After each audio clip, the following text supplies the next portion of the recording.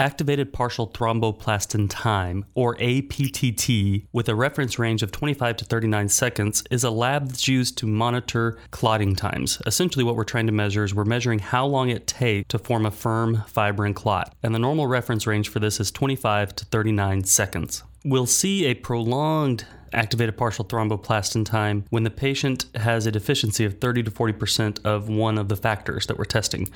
And remember, we have a lot of clotting factors, okay? There's multiple clotting factors, and the APTT is used to kind of measure multiple of these factors. And we can compare our APTT to our PT to determine, maybe more what's going on. So what factor might be missing, what factor might be affected in this patient. So, for example, a normal APTT with a prolonged PT will only occur in deficiencies of factor 7. And on the opposite end of it, a prolonged APTT with a normal PT will only occur in deficiencies of factor 12, 11, 9, 8, and then von Willebrand factor. So not only is APTT helpful in identifying prolonged clotting times, but it's also helpful in identifying exactly what factors might be the cause of this prolonged time. So some of the reasons a physician is going to order this is it can be ordered to detect congenital clotting issues, okay, so like hemophilia. It can also be used to monitor response to heparin therapy or Coumadin therapy. It can be helpful prior to surgical procedures to determine if a patient is at risk for bleeding during an operation.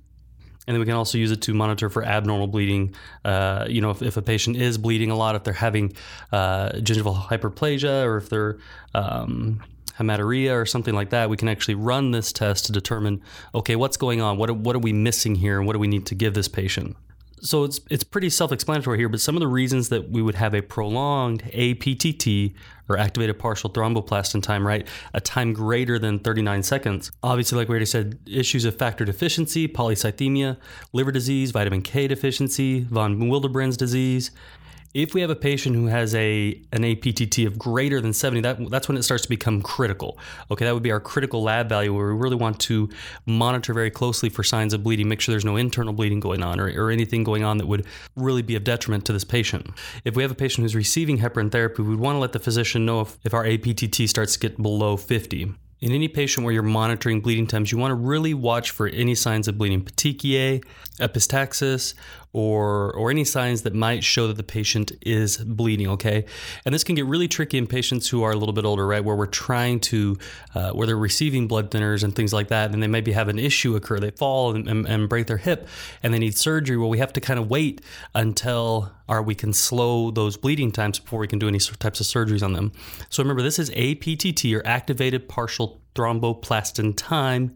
What we're really monitoring here is we're monitoring how long it takes to form a firm fibrin clot, and our normal reference range is 25 to 39 seconds. Head over to nrsng.com/labs to get our 63 lab values you have to know for nursing school, for the NCLEX, and for your life as a nurse on the floor.